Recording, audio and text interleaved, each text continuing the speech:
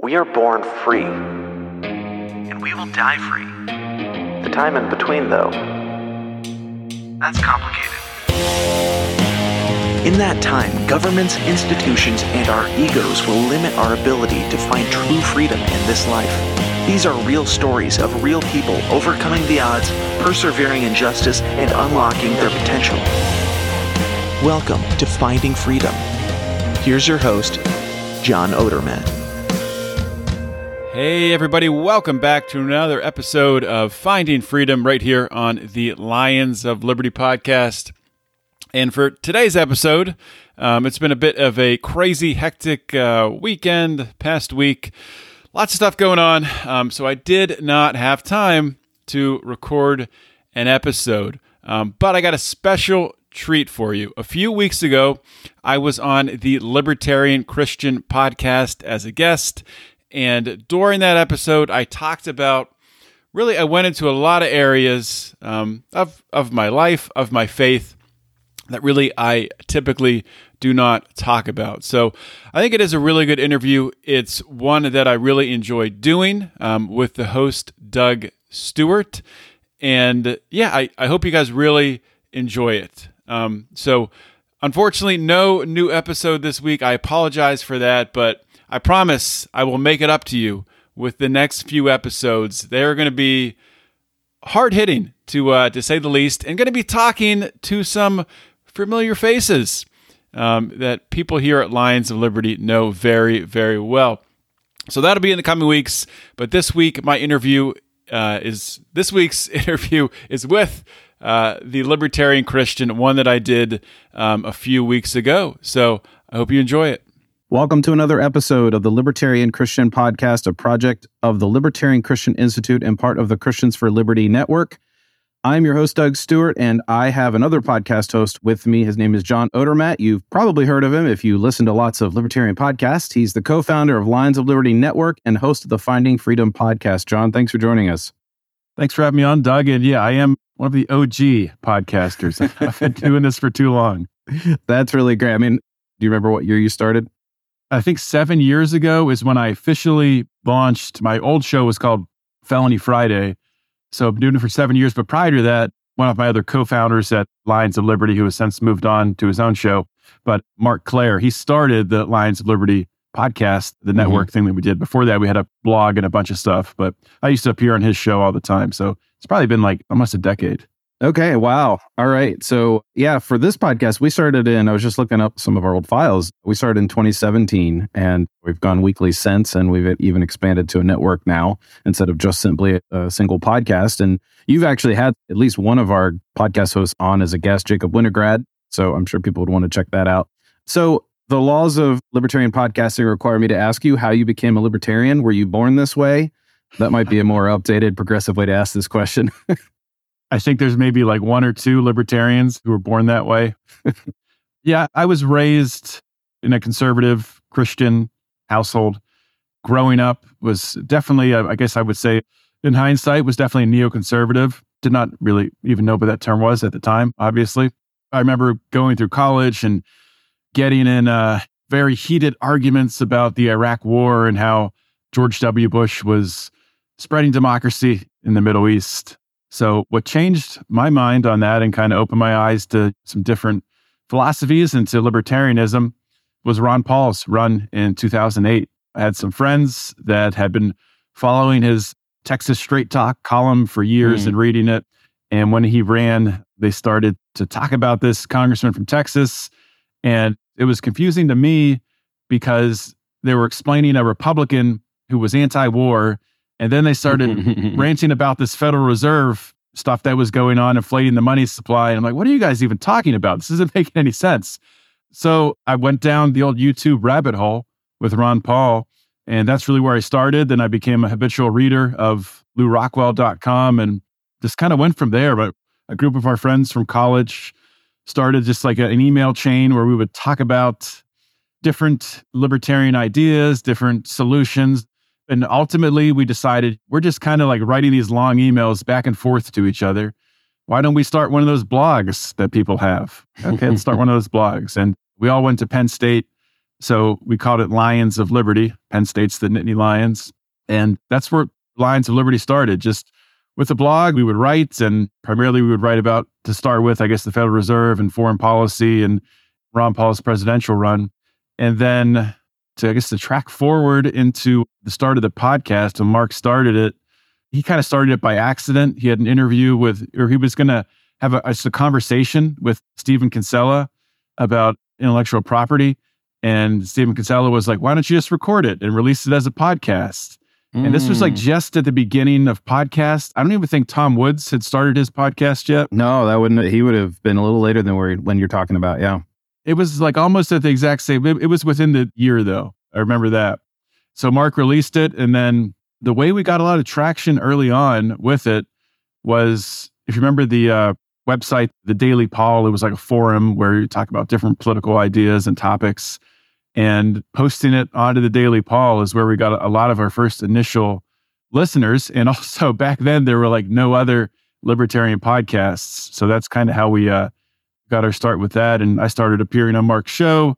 Kind of my niche became talking about the criminal justice system. And Mark said, we have this podcast. We have a bunch of listeners here. We're looking at our numbers on the podcast, and there's thousands of people listening. We're looking at our numbers on the blog, and there's hundreds of people reading. I think we should be doing more podcasts. So I started Felony Friday with really no plan at all other than to talk about the criminal justice system and the injustice that is the reality of it. And just kind of fell into this world of interviewing felons who'd been to prison.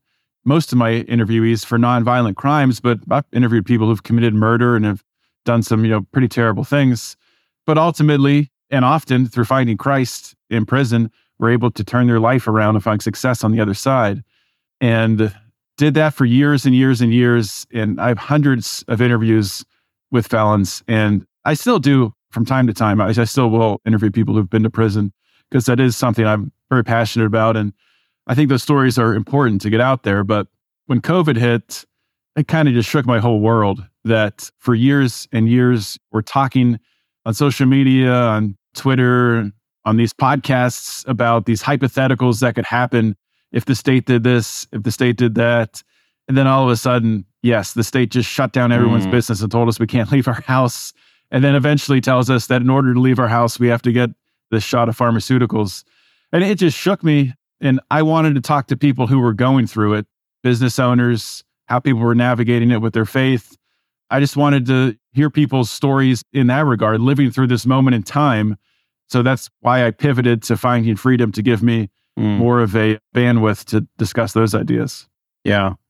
I want to talk a little bit about the criminal justice system element of fighting for liberty, because I know that most libertarians have, I would say, they're not generalists in that we all as humans have a set of, or maybe even just one topic that like we're really passionate about. Was that it for you? Was it the criminal justice system was just like the most egregious form of anti-freedom that our government is perpetrating against people? Or were there some other factors? Or maybe am I describing it completely wrong for you? Like, was it just one thing you just happen to be knowledgeable about? No, I think that's a really good question. It's something that I honestly, in hindsight, reflecting on, like, how did I get down this path? I start to realize more things. And one piece of it is my father is a lawyer, and he's done defense law, he's done criminal law, and sitting around the dinner table growing up, that's what we would do. He would talk about his cases. And okay. I never became a lawyer, but that definitely planted a seed. And it's really something I haven't thought about that much until the past few years, but that definitely was a big influence. And I really should bring my dad on to interview him about some of those cases, the ones he can talk about at least.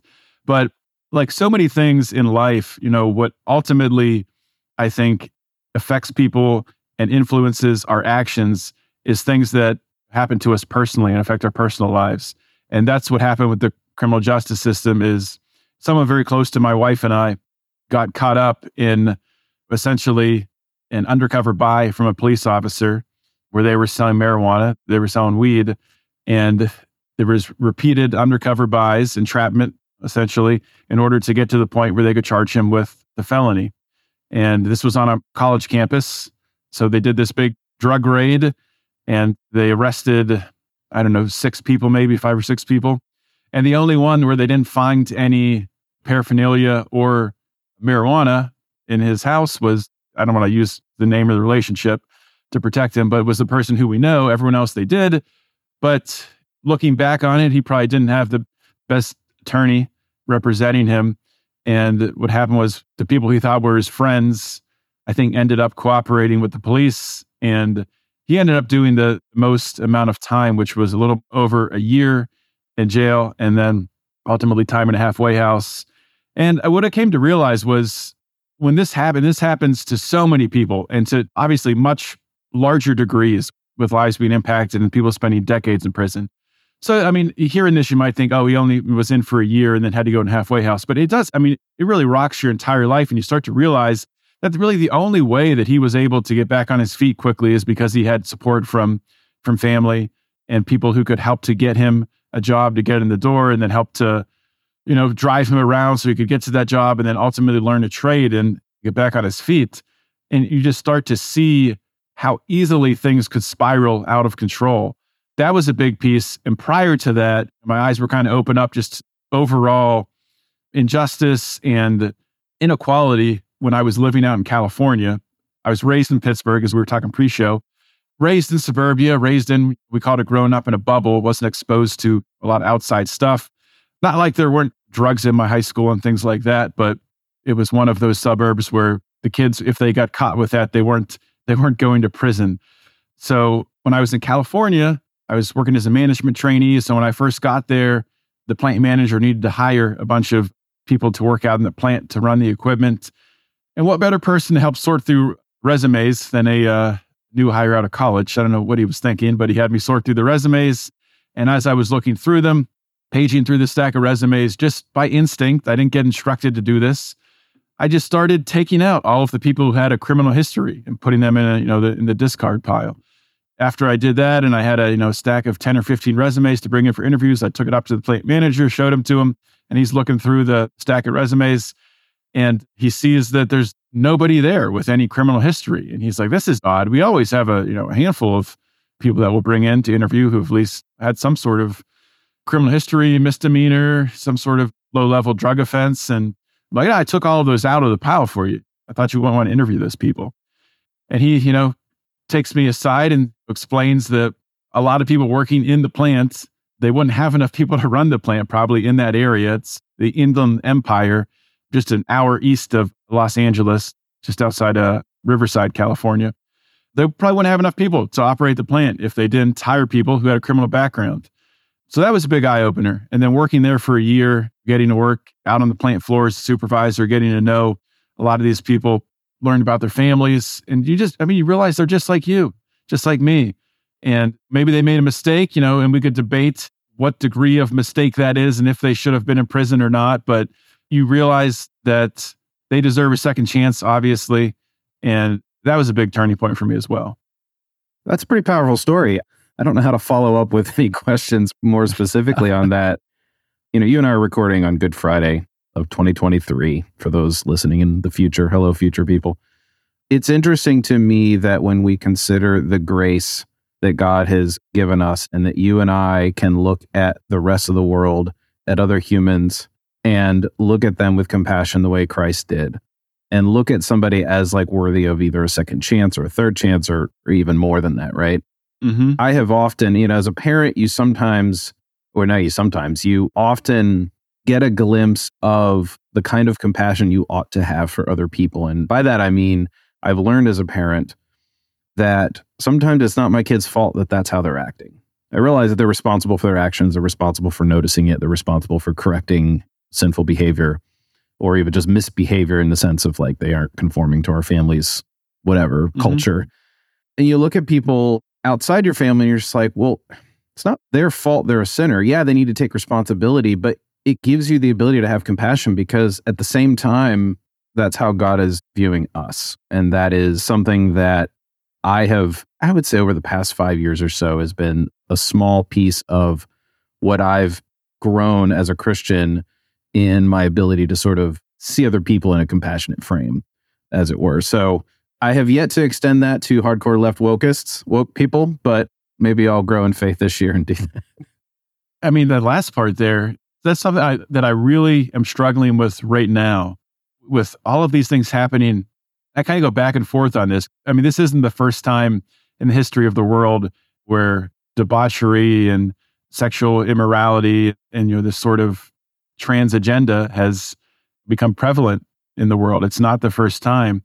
And I do struggle as a Christian with how to respond to it. I mean, obviously you don't want to promote it, but I kind of have been self-reflecting, and part of my journey as a Christian over the past, especially the past year or 2 years, and it's definitely affected a lot of the content that I put out. Mm-hmm. And some of the podcasts that I'll go on is I have to be careful what I'm promoting. I don't want to be promoting sin and that part of the culture. So it's a tough line to toe because, yes, of course, you don't want to promote this woke agenda, but you still want people to know that the path out of that is through Christ. And that's the only path out. And something that I've learned as a Christian, and, I feel like I've had this slow growth as a Christian. I hear all these testimonials of people finding Christ, and, it seems like at least the way they explain it, I'm sure it's not this way that often, but it sounds like things turn around right away. And I feel like my story, there's so much up and down where I feel like I'm on track and then I'm falling off track. But it's finding that way to let people know that just go to Christ, just start attending church, start reading the Bible, changing all these behaviors. That's not something for me to do. That's something Christ has to do within the individual's heart. Yeah, I mean, that actually, what you just said there is response to my thoughts there, sort of pivots to the thing I wanted to ask you next, which is when you had a guy reach out to me to have this conversation, and one of the things that was suggested that we talk about was how to take command of our own personal liberty, which I've kind of always known this, but there's that libertarian streak of let's just be outraged at the system, at what's happening, let's vote, or sometimes most libertarians aren't going to be too strong on that one in particular, but let's be active, let's advocate, let's go and fight online and all of that. But at the end of the day, I have to think about what does my life look like to be free, and what does it look like for me to create a free life for my family in as much as it's possible for me to do so. Is that what you mean by take command of our liberty, or is it something a little different? I mean, I think taking command of our liberty, taking command of our freedom, this kind of goes back to the change I've had that was sort of induced by the COVID regime, where as a libertarian, previous to that, I was very much invested in we can change things by having this podcast and this platform.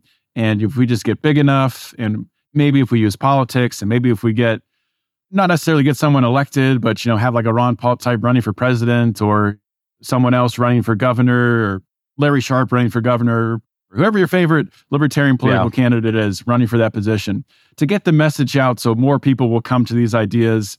And then, et cetera, we all become free. I don't know if anyone really has a plan how that happens, but that was kind of the path that I was on. And I realized that, sure, I think there is a place for that, but ultimately we need to find freedom within our own lives. And I think that's different for almost everybody. I can't tell people exactly how to do that. I think for some people, it's going to be realizing that maybe being in corporate America, sitting in a 8x8 cubicle, or however big cubicles are, I forget, haven't been in an office for a while. Luckily, I work remote. That's one change I made with COVID. I don't want to go to an office anymore. I just don't want to be in that environment.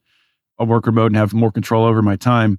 But making that decision, taking control of your time. Maybe you're someone who needs to be in an office. Maybe that's what you're called to do, because there's going to be people that have to be in an office. There's going to be people who have to work in hospitals and be doctors and nurses and all kinds of different jobs. So I'm not trying to, put this on anyone else, but I guess the takeaway would be look at your own life. What are the areas where you feel like you are confined or restricted? And I'm assuming most people who are listening to this probably are Christians. And I think often I fall into the trap of just trying to force things and change things myself. But I would just say to pray and go to Christ with that, with what you're worried about, what you think you might want to change, and let those things sort of happen in your life. And of course, I mean, letting them happen, you're not just going to sit back with your hands up and things will just happen for you, but things might just become readily apparent to you that you need to take this action, take this leap of faith. And oftentimes the changes I've made in my life, in my career, or in different areas, they just come out of left field. And I can just tell that it's God working in my life. And I would say that people need to look for those opportunities. I think we do need more libertarians, more Christians who are business owners, who are changing the world that way, who are participating in their community that way, meeting people, networking, influencing thought. So that's definitely the shift that I had. And there's this greater, I should say, debate in the libertarian community between what I first talked about with advancing liberty through what's called spreading the message, which I think there is a place for that. And then there's the other side that came out of it where they've been referred to or maybe self-branded as the post-libertarians. Many are good friends of mine. And there's these like two sides of the debate, which the one side, the post-libertarians, do definitely promote this path of finding freedom in your own life, getting independent as much as you can from the system, trying to create some additional streams of income. So if you do lose your job or if you do have your business shut down by the government, that maybe you have something to fall back on. So there's these two sides, and I don't think it's a binary choice. I think it's presented by people on both sides of this debate that it needs to be one or the other. I don't necessarily think it does have to be one or the other, but I think each individual has to find the mixture that works best for them. And especially those people who maybe if you can't afford your own apartment or your own car or things like that, can't afford to live on your own and you're living paycheck to paycheck, maybe you shouldn't be spending $1,000 to go to Pork Fest or to go to a libertarian convention or to do things like that. They should be saving your money for that car and saving your money to get your own apartment and trying to get to a point where you can attract a spouse and start building a family. Have you had to make any difficult choices that would make your life more free, but there were hurdles to overcome to get there? Absolutely. You don't have to actually explain in a particular detail per se, but I think what I'm interested in here is the steps needed to take to kind of overcome those hurdles, because I think that is a huge issue for any individual, but for a lot of people, it's like, well, I can't be free unless my kids can go to a private school and I don't have the money for that. So we need school choice. So we need that. Like, you can come up with all these reasons why the system is against you, or you can take control. And sometimes that is costly and sometimes it's a little bit tough to kind of find your way into. Yeah, well, that's an outstanding question. So I think, something that I've learned, which really I've been reflecting on a lot recently, and I do work a full-time job. I have this Lions of Liberty podcast. I have a couple other side businesses to different degrees of success. Some of them are more charities than successful businesses, but trying to find that path. And I think one thing that we're all going to confront in our lives is we are going to suffer in this world, right? And you can suffer by being in the spot where you're going to that corporate job, and the corporate job that you hate, I should say. Some people love it. I'm not talking to you. If you love your corporate job and it fulfills you, please keep doing that. But people who absolutely hate Some that. people need to tell us why DEI sessions are bad from experience, right? Exactly. That's reason enough to try to get out of corporate America. But so you choose your suffering, right? And you gave the example of kids going to public school. My daughter does attend public school. It's not at least to what we're always looking at the curriculum and we're talking to other parents and teachers and understanding what she's learning. We're very invested in her education, and there isn't a woke agenda in this particular public school system to the degree. Hey, John, you're on a libertarian podcast. You can call it a government school without any ramifications. In this government school. I should say to the degree that we're seeing in, places, it's terrifying, some of the things that you see being taught in other government schools. But I honestly, any day, one thing could come home that we could hear, and we're ready to pull her out, and we have backup plans ready to go. But at this point in time right now, this season in our life, this is what we're doing. But to go back to what I was talking about, choosing your suffering, and that's even with your children, the decisions that we make when they're young do kind of dictate the ways in which they're going to suffer. So, like, to use the government school example, depending on the circumstances of that education, are they learning the basic skills in that school? Is it a good government school in the part where they're actually learning how to read and write and they're not getting a woke agenda shoved down their throat. So yes, they are going to be exposed to some other things. And then you can weigh that against the suffering, using air quotes, of being homeschooled. I'm sure there's libertarians yelling at their phones right now, their listening devices, saying there is no suffering in homeschooling. It's all glorious. It's all wonderful. Of course there's suffering. Of course the parents are making sacrifices, and it's difficult and it's tough to teach your kids. And some days they don't want to learn, and some days they talk back to you, and choosing your suffering. And I love people who homeschool and are able to do that and love doing it. I think it's fantastic. But I mean, as a little side tangent here, I think it's important to remember, in addition to the kids that are being homeschooled, your kids, yes, maybe they're getting the ideal education for them, and maybe it's the best case scenario and everything's wonderful, and they're still interacting with other children and growing socially and playing sports and all that good stuff. I know plenty of homeschooled kids or privately schooled kids who do all that stuff. But at the same time, I mean, there's another side to that coin where there's everyone else's kids, right? And everyone else's kids are in the government schools. And your kids are going to grow up with these other kids in this world, in this culture that we live in.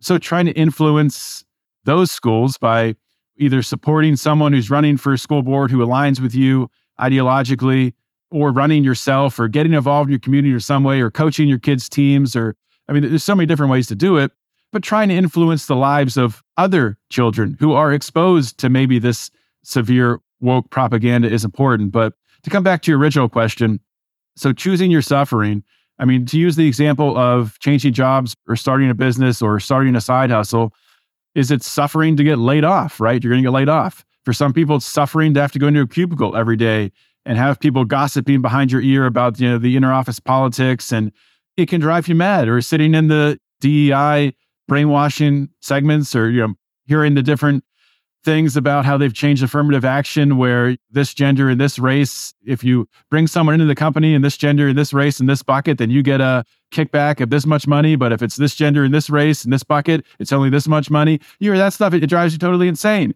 That in itself is a degree of suffering. But you got to choose how you want to suffer and look at the short term and the long term. Because if you suffer maybe in a corporate job that you hate for 40 years, you've lost 40 years. But if you suffer starting that business, if you suffer starting that side hustle, and maybe you work your butt off, maybe you give some nights away from watching Netflix or whatever you like to watch on TV, watching baseball or football or whatever, maybe you give some of that time away and you instead invest that in learning a skill. So you can start a side hustle, maybe, I don't know, editing podcasts or whatever, and building up from there just to give you something else in case you do get laid off from your job, that you're not going to daddy government to get your paycheck. And I think a lot of libertarians during COVID, I know so many people, and I know the jab is controversial. I'm sure even this libertarian audience is divided on it, but I think it's kind of universally accepted that it's not good to be reliant on having to get a pharmaceutical injected in order to go to work or to do your job. That's probably not a good thing to have as a requirement in your life in order to feed your family. So that would obviously be suffering. Maybe you have to go and get this jab, and that's a decision that you might feel like it's being forced on you, it's being pushed on you, have to do it. But a lot of libertarians had to do it because they had no other strategy. There was no other path they could take. The only thing they could do is keep going to their job. They didn't have anything to fall back on. They didn't have another skill they built up. They didn't have their resume up to date where they could apply and then start interviewing quickly and get another job. Or they were constrained by where they were living and weren't ready to move. So there's so many different ways, so many different avenues that you can look into to expand your freedom and to find your freedom. I think that to go back to the offer grace to others, right? We can offer grace to ex-cons. We can also offer grace and mercy to other libertarians who have made decisions that are suitable for their circumstances that you and I could just never stomach making, right? Like the example you gave, like taking, I don't like calling it the jab because it's sort of been, that term is sort of alt-right in my mind, which I realize I'll just tell you the reason I use it, and sorry to interrupt you, but the reason I use it is strictly because of YouTube. And we've had so much content flagged and taken down, and our channel got strikes. So oh, really? So you're saying using that term means it's far less likely to get flagged on YouTube? Oh yeah, if you use the V word, it's much more likely to get flagged. Oh, Oh, that's funny. I had never thought about that. I have only heard sort of hardcore Trump right people call it the jab, and in capital letters. And sometimes if the formatting allows, they do the trademark superscript or whatever. But Right. okay, that's interesting. That's funny. So anyway, all right. So back to my actual comment on what you were saying. Sometimes, I think that in particular is a really good recent example of like the kinds of decisions that one has to make. And I don't begrudge anybody for having to make that kind of decision. Yeah. The circumstances are going to be different. Like you said, like maybe they can't move and get a new job, or maybe the new job just won't pay the bills. And okay, fine. I can extend grace to that. We're sitting here at a moment where a lot of those decisions are a little bit in the past. And so it's a good time to reflect on, well, how can we prevent this kind of thing from happening? And, you mentioned the sort of post-libertarian mindset of like taking ownership over the things that you can do to control your life if the government really comes down hard on you. Mm-hmm. Alternate streams of income, saving a little more aggressively, those kinds of personal responsibility things that, of course, we would promote. Now is the time to consider doing that. I know that during the early months of the pandemic, I look back and realize that I did not contemplate enough from a business perspective for the coming year or so. And my family, we were fine, but I also look back at that as like, wow, I did not seize the day. I had a lot of time on my hands, more than I expected to, right? Mm-hmm. Now, I did seize the time to spend time with my family. We did a ton of things in addition, that we could never have been able to do since we were all home. But from other perspectives, I think I could look back at that and say, you know what, I could have done better. So now I'm already thinking about like, well, I don't think there's going to be a pandemic of that sort on the near horizon. But if it does, or if there's something very similar in its effects, I'm going to be more prepared. And now is the time to reflect on that. No, I 100% agree with you. And yeah, like I don't think we'll have a exact repeat, the same thing play out the same way, but it does seem like we're living at a time where government tyranny is accelerating. And whereas before the pandemic, it was kind of hard for me to visualize how some of these things could or would play out. And this could be something that could take a decade to play out or even longer, but it is only a matter of time until there is a central bank digital currency and every transaction that we make is tracked by the government. That's something that's absolutely going to happen. And sure, I mean, that's not the end of the world. I think some people talk about the CBDC and think, well, once they get the CBDC and they get our claws into us, it's just over. Let's put our hands up. Liberty is lost. And we kind of forget that, I mean, they've had a lot of that over us already. They've been monitoring our conversations and all of these different things. And, taxation has been out of control for a very long time. So that's not to minimize a CBDC. But, I think as libertarians and as Christians, we need to remember we've been living in a fallen world for a very long time. And these creations of the world that are creations of the devil, be it, at least I believe, I don't know if you agree, but like use the internet, for example, or AI. AI is a big thing that everyone's talking about with ChatGPT and the effects of it and what should we do? I mean, should we even be using it? And kind of the way that I look at it, at least at AI and at the internet, is, well, we can still use these things for good. We can still use these things to advance Christ's message. And yes, there's going to be bad aspects to them because we live in a fallen world, right? And with the CBDC, yes, there's going to be a lot of bad things that happen. But yeah, maybe there are other avenues with cryptocurrency and Bitcoin. And there's things that people can learn how to use those to create some freedom in their life. So these are extremely complicated times, but I keep wanting to check myself and think, are these really that much more complicated than people dealt with in the past? And maybe they are. Maybe there's just so much information now and information overload with the internet. Obviously, it's very different than the complicated decisions that people dealt with in the past. And I'm not saying that there's similarities there, but I think we forget that this world has always been fallen. The prince of this world has always been in control. And the only path to God has always been, well, after Christ came back, has always been through Christ on the cross. So I don't know. I mean, I don't know where I'm going with this, but it's just something that I've kind of been wrestling with recently. Yeah, I've often thought of what it was like to go through the Great Depression. I thought about this back in 2007, 2008, when we had the bank failures and the recession then. And I wouldn't say I was right in a prediction, but the way I realized that it wasn't going to be as bad was that, first of all, there's a lot more people. And so the economy is a lot less tangible to talk about. There was many economies, and some economies were affected more than others, depending on what industries you were in. I mean, that's more commonly used word. Which industry, the trucking industry or the food industry or the pharmaceutical industry or the banking industry, those are smaller pieces of or large, but they're segments of the economy that were affected in various ways. But the other thing that I kind of noticed was that we've got a lot more stuff. Like, we have a lot more physical goods. Like, you hear stories about the Great Depression and they just didn't have bread, or they didn't have this. And I'm like, well, why didn't you make bread? Well, that's not what we did. Or, well, I guess they made bread back then. But like, it just seemed like we have such an abundance of material goods in this start of this century that they didn't have 100 years ago, right? Or 80, 90 years ago. And so, I don't know. I don't think it was, I forget where I was going with that in my thought process, but just sort of to comment that I think it is a different world, but the fundamental, the devil is against us, and there is always going to be a beast after us.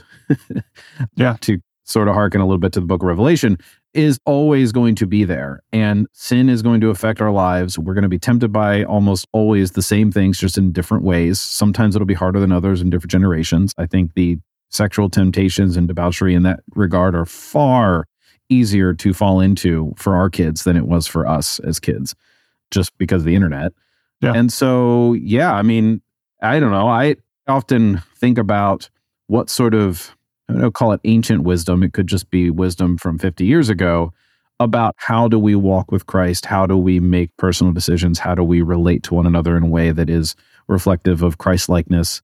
And how do we resist? How do we resist the devil in the form of what other forms the devil is taking out in society, whether it's systemic, I'm okay calling it systemic sin, something like the Federal Reserve System, right? Or social, what's the word that the left often uses? Societal sin or corporate sin or corporate evil or systemic evil and all that. I'm fine with those terms when applied very specifically to kinds of things that are very oppressive. But in any case, I think that how we work out our allegiance to Christ has personal effects is very important for us to kind of talk through and to kind of reflect on. And I think conversations like this are really important, John, because you and I have had the type of conversation where we're very reflective of what we're choosing to do, what we've advocated to others to choose to do, and the fact that the problem still is always going to exist, that we have to decide for ourselves and for our families what our lives look like, regardless of what the state is doing. Yeah, just to continue to be reflective. I guess that's the tone for this episode right now. I don't know why I'm feeling that way, but so when I started Felony Friday, I was a Christian at the time, but I was afraid to really talk about my own journey as a Christian, or even ask my guests about theirs. And in talking to many of Fallon's people who've been to prison, that was a part of their story. And rather than taking the opportunity to dive in and ask more questions around that, I would just kind of move on. And I guess I just wasn't ready for that for whatever reason. But there's definitely been a shift in the past year where it's been put on my heart, and maybe I should go back and re-interview some of those people, because I think that would be the most powerful component of that story, to dig deeper into it.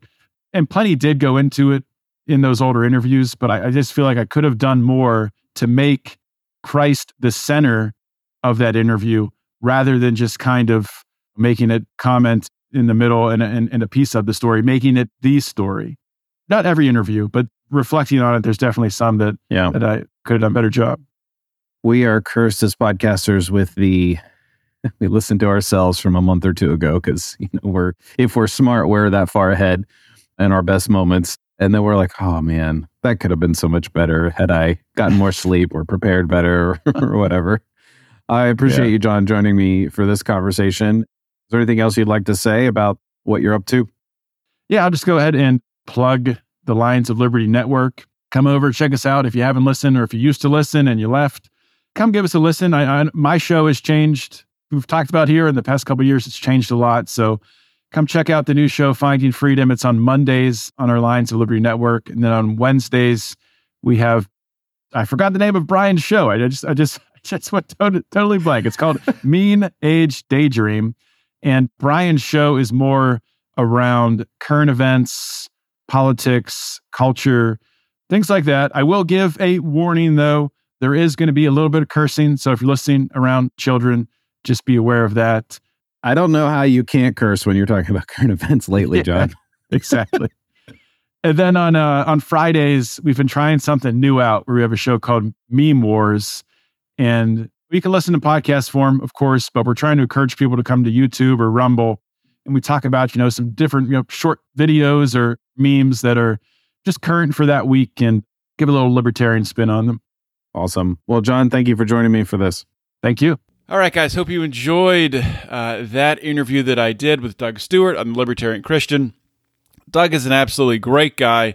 Really enjoyed getting to talk with him, speak with him, and really open up, about some areas in my life, especially my faith, my Christian beliefs, and to dig into that a little bit. So hopefully you all enjoyed it, and hopefully you're enjoying the content we're pumping out here at Lions of Liberty.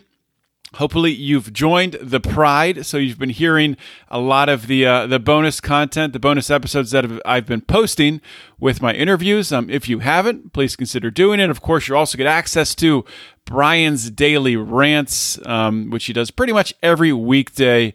He'll post one up there in the Pride, either at patreon.com/Lions of Liberty, or on Locals at lionsofliberty.locals.com. So check those out, and would love to have you in the Pride. So that's all I got this week. Hopefully everyone has a great week, and I will talk to you next week, and I will have a brand new interview. I promise you that. So have a great week, and always remember to keep your head up and the fires of liberty burning.